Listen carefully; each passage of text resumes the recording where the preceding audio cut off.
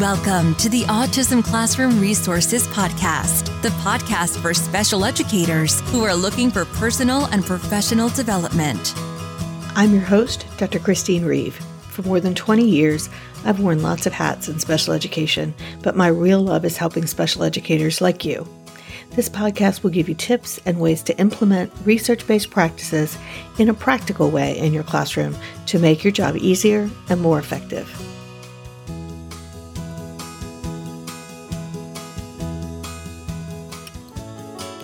Welcome back to the Autism Classroom Resources Podcast. I'm glad that you are joining us today. And today I wanted to talk about 3 classroom management systems that you can use in a group setting. So one of them is more two of them are more group contingencies, and one of them is more individualizable. So there should be something that will match the needs of all the different kinds of classrooms.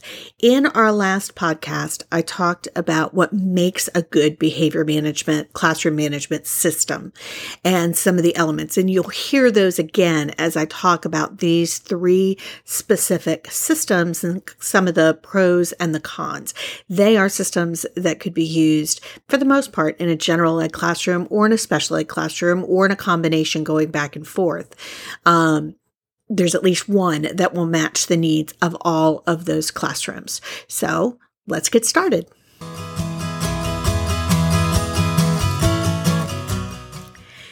I'm going to start out with one I spoke a little about in our last podcast of the marble jar. And the marble jar has just always been kind of a favorite of mine. I'm not quite sure why. I like its visual aspects where you can see the marbles building up. But what is the marble jar system? The marble jar system is essentially a group contingency in which the teacher develops a jar of marbles or a graph of behavior or some sort of visual way. I like the marbles. And you could also use Velcroed marbles on a picture of a gumball machine or something like that. But the whole idea behind it is that when the teacher observes appropriate behavior, she puts a marble in the jar. And when the jar hits a specific criteria, maybe it's that it's full, maybe it's that there's a line drawn on it for where they have to get for their first prize and then their second prize. When it reaches that criteria, the whole class gets a prize. And the prize can be something small. So it could be 5 minutes of free time at the end of the day. It could be having a popcorn party while you're doing your silent reading or something like that. It doesn't have to be a big, let's go out on a field trip kind of reinforcer. It just has to be something different that gets the students engaged and hopefully something that all the students will want to do. And of course, this is a group contingency because the level of the marbles in the jar is dependent on the behavior of the whole class.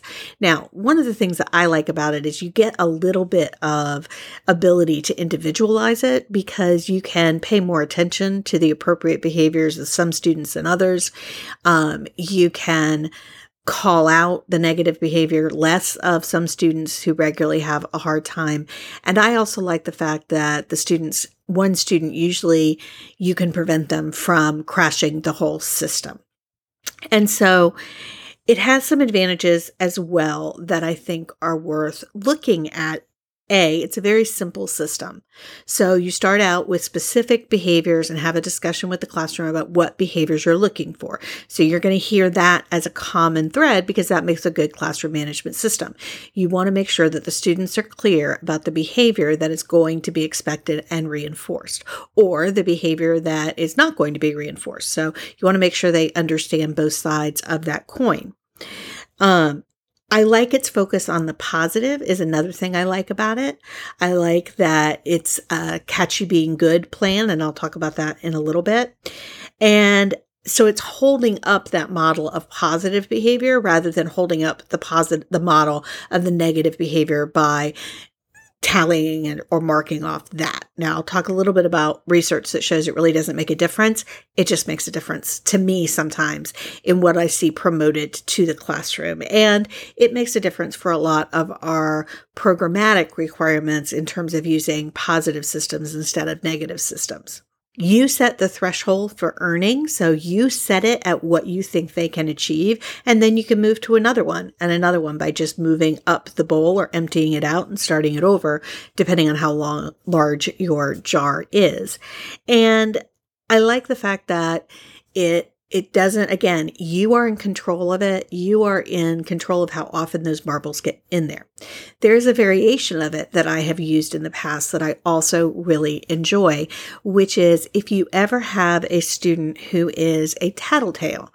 So the student who has to come and tell you everything bad that everyone else does.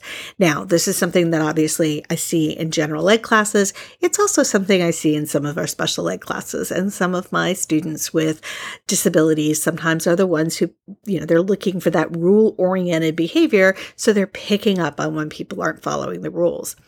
And so one of the things that I've done with the marble jar is I've put that student in charge of letting me know when I can put a marble in the jar. And because I'm focused on putting a marble in the jar for seeing positive behaviors, they have to come and tell me positive things that they see the students do. When they see somebody following the rules, they need to come report that. So it turns that need for attention that often is the function of the tattletale behavior into come and tell me something positive. And then we can also work on gaining attention appropriately. But I'd much rather talk to you about the things that are going well. So I think that I think those are all advantages to it that have made it something I really have liked. And again, I think it's very easy to implement. The one disadvantage that I can think of for it is that you might end up reinforcing students who really are not contributing to it. So you might have students who aren't following the rules at all, but the other students are, and you're deciding to go ahead and reinforce, but that student is getting in on the reinforcement because it's a group contingency, because it's coming across to everyone in the class. He's getting reinforced even though he isn't following the rules. So that could be one drawback to it. The second classroom management strategy that I want to focus on is called the good behavior game. Sometimes it's called the caught being good behavior game. And it is one that has been around since the early 1970s, late 1960s. There's a ton of research to support it, and I'll talk a little bit about that in a minute. But it is focused on teamwork within the classroom at monitoring behavior. And so the way that it works is, like with all of the systems that I talk about, first the adult talks about the definitions of what would make a good plan, a good environment for the students to learn. So what are the positive qualities that we want to see in people in the classroom? Very similar to what should our rules be and things like that. And next, they are talking with them about what are the behaviors that would interfere with that. So they're defining the negative behaviors that get in the way of a positive classroom experience. And then they come up with examples of both. And so they kind of walk through that. So there's a lot of discussion about the good behavior and the bad behavior. And then the adult explains, and the way that the good behavior game is run is essentially it's a group contingency where the students are divided up into teams and the teacher is tracking inappropriate behaviors and tallying them. And teams can win reinforcement prizes by keeping their number of infractions down below a certain level, or someone can also win a bigger prize for getting the fewest negative behaviors that were called attention to. So traditionally, it is a noticing the problem and identifying it and then reinforcing it at a lower level than it is currently occurring. And it relies on the group working together to stay under the limit. And to win out by staying low. One of the things that's good about it is that the research shows that this is a game that can be played for a few times during the day for like 10 minutes during a regular activity. So it isn't something that has to be ongoing through the day. And that's one of the things that makes it really good for general ed classrooms. So it isn't something where the teacher has to track behavior all day long. The research shows that having 2 or 3 opportunities or innings that the students engage with this for 10 to 15 minutes is sufficient. The research also shows something that we don't have a lot of research about in terms of behavior management, which is there are long-term effects of using this game in the younger grades in elementary school, which is they have tracked its influence on reducing antisocial behavior, drug abuse, and other negative types of outcomes for individuals. The Good Behavior Game, Embry refers to it as a behavioral vaccine. It's something we can do that seems to inoculate individuals to negative behaviors later in life. And that's a huge thing. So that's a really important thing. We actually have a ton of research on it. It's a very research evidence-based practice. We do have some research that looked at turning it around, and that's the Catch Them Being Good game, Caught Being Good instead of the Good Behavior Game. And the idea behind that is that they have to get high levels of positive behaviors, the high levels of following the rules as a team. And so you're identifying the positive behaviors that you want to see, and you're pointing those out on calling attention out to those. Now, I like that better personally.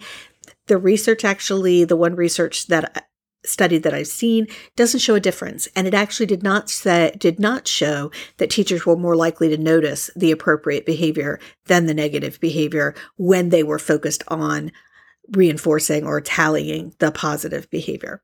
So it's not as if that's going to turn a classroom around in terms of everybody focusing on negative behavior. And we probably need more research on that as well. But one of the advantages is that every team can win if they keep it to a certain level. It appears that one of the elements of it that is successful is that the students have to work as a team. And so there is a peer feedback, peer monitoring kind of peer pressure that is influencing their behavior. So it's kind of like I'm on this team and they're counting on me, so I can't misbehave, which I think is a really good thing. Sometimes I do think that backfires for some of our students with more significant challenging behavior because they really struggle with being called out. So when a team fails, you don't want it to be because one person was the one who caused it to fail. He's the one who had all the negative behavior. I think that may actually set some students up for bullying and other kinds of things. We don't have any research that really shows that at this point. However, it's really important in this approach that the scoreboard be very visual, that the scoreboard focuses on the wins rather than the losses, but you're tracking it visually. So in that way, it's kind of like Classroom Dojo that does that. And so there are lots of different variations that you can use with it. It isn't clear how big your teams need to be or how many there need to be. There's research that shows different ones and there's different variations. The disadvantage to me is if you're not using it with a positive spin, I do think that it runs the risk of having some students be singled out for their negative behavior. I do think that, and there is actually one research study that shows there are some students who do not do well with this system because of problems at home or other types of disabilities. So there are some students that it isn't necessarily effective for, but on a whole, on average, it's extremely effective and it seems to have very durable results with very little time focus, which I think is really important in a general ed classroom. So I think that there are definite advantages to looking at that one as well. Now, for all of these, if you go to autismclassroomresources.com/episode 29, you will find a blog post on the brand new, newly redesigned blog. You'll find the podcast where you can download the transcript. And you'll also find, I'll put some links to outside resources about some of these things so you can read a little bit more about them if you want to try them. Because in a podcast, I'm just not going to be able to give you a whole tutorial. But if you're looking for tutorials, we have a number of them in the Special Educator Academy, and you can find out more about that at specialeducatoracademy.com. And I'll put that link there as well. The third classroom management strategy that I want to talk about today are token economies or token stores. And in this case, I'm going to talk about them as each student has individualized criteria. Now, every student may not need individualized criteria, and that may be a lot to manage in a gen ed class. In a special ed class, it might be a lot easier and a lot more important. But you may also have most of the students are on one set of criteria and a couple have more individualized criteria of how many tokens they have to earn. Now, most of you have probably heard of token systems. Most of you have probably used them in some form. In this case, you could use, depending on the age of your student and their skills, it could be tokens that they have to count. It could be punch cards. It could also be money system, which I really love doing with older students. But again, it's going to have that same component. We're going to first decide on what our classroom rules are. We're going to teach them so that it's clear that the students understand what behavior is following the rules and what behavior is not following the rules. So having those clear expectations continues to be a really important component. Now, the way that I use a token economy across the day for behavior, because we do use them for lots of different things. We use token boards for direct instruction with some of our special ed students. We use them for specific situations. I'm talking about a system that goes across the full day as a classroom management system. And the way that it works is the way I've used it. At the end of every activity or at specified break times during the day, I would have the classroom stop and whoever's with that group of children go over, or adults, go over whether or not the students followed the rules. Now, obviously for younger students, for some students, it's going to be much more, did you follow this rule? Did you follow this rule? For others, it may be, I saw these behaviors, I saw those behaviors, was that following the rules? And then you determine whether or not they've earned a token or money or whatever it is that you're using for the token system. And then you can do it a couple ways. When they earn enough tokens, they can go and turn them in for their reinforcer. If you're using a true token economy where the students are using money and they are able to save them for a bigger reinforcer. So I have a picture of a token store that I'll put in the blog post that you can see. It's very simple, but you can have it where they have to earn this many tokens to get this level of prize and this many tokens to get this level of prize. That's also a good way to make sure that everybody wins a little bit but doesn't get the big thing. And you can set it up so that they can carry it over. So they can carry their points or their tokens or their money over to tomorrow, or they could save it until tomorrow, so that when they finish, when they wipe out early in the day, you don't lose the whole rest of the day with that student. And I think that's a really important thing for us to have in our back pocket, because for a lot of our students, once they figure out they aren't going to get to the reinforcer because they've screwed up so badly, then they just become divested of the system and the rest of the day is a wash for them. So I think that's a really key element as well. But you've got an identified set of reinforcers that cost a certain amount of tokens or money, and you can decide whether or not you want the money to carry over, whether you want them to save, whether all those kinds of things. There's tons of things you can do with them. Or you could have it at the end of the day. They turn in their tokens, and that's when they get the reinforcer. That it all depends on your students. I've also had classes where we did it at noon and at the end of the day, or at lunchtime and the end of the day, because they really couldn't wait for the whole full day. The advantages of this kind of system are that you can individualize. So if you've got students who the behavior is super simple and they have no problem following the rules, then those are the kids that, have to earn more tokens. If you've got a kid who every time he looks at somebody, he breaks the rules, then you're going to want to let him go a little bit lower, because of course the key to a token system is that everybody has to win more than they lose. One of the things I like is that it allows for that individualization. It also allows for changing that criterion as the students progress. So as they are regularly winning, you can up the ante for individual students when you're using this individual system.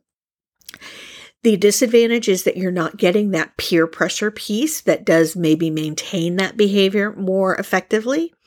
The good news about that is that that may not be such a positive for some of your students. So there's tons of things that you can do with that. I've gone so far with some of the high school students, we set up catalogs for each one of them. So each one of them had a catalog of things that they could buy, and they would have money in their bank and they would have to write a check. So you can build a lot of money skills into token systems as students get more able to do that kind of thing as well. But you can start with something simple, and I'll put a simple example up on the blog post for you to see with a token store for preschoolers. So they were just earning plastic coins, and if they had one, they could get this kind of reinforcer. If they had two, they could get this kind of reinforcer.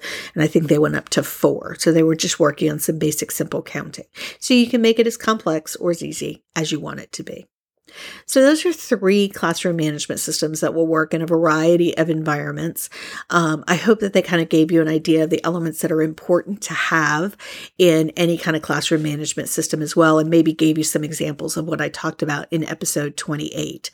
I would love to hear more about your classroom management system, so please hop on over to our free Facebook group at specialeducatorsconnection.com and share it there. As well as if you are looking for more ideas on how to manage and address behavior, we have an entire course on that in the Special Educator Academy. We're actually in the middle of doing a study group, which we do periodically, where we walk through it together and do different challenges. And it allows the participants to go through and actually take some data, analyze it, talk with the group, that kind of stuff. So we've got a whole course on that. We've also got a lot of we've got a whole quick win on token boards, token economies, all sorts of stuff. So if you'd like more information about that, you can find it at specialeducatoracademy.com. Thanks so much for joining me today. I really appreciate your time. I hope that this has been helpful. If you have ideas about what you'd like to be in the podcast, definitely message me as well. Hopefully I'll see you again in the next episode.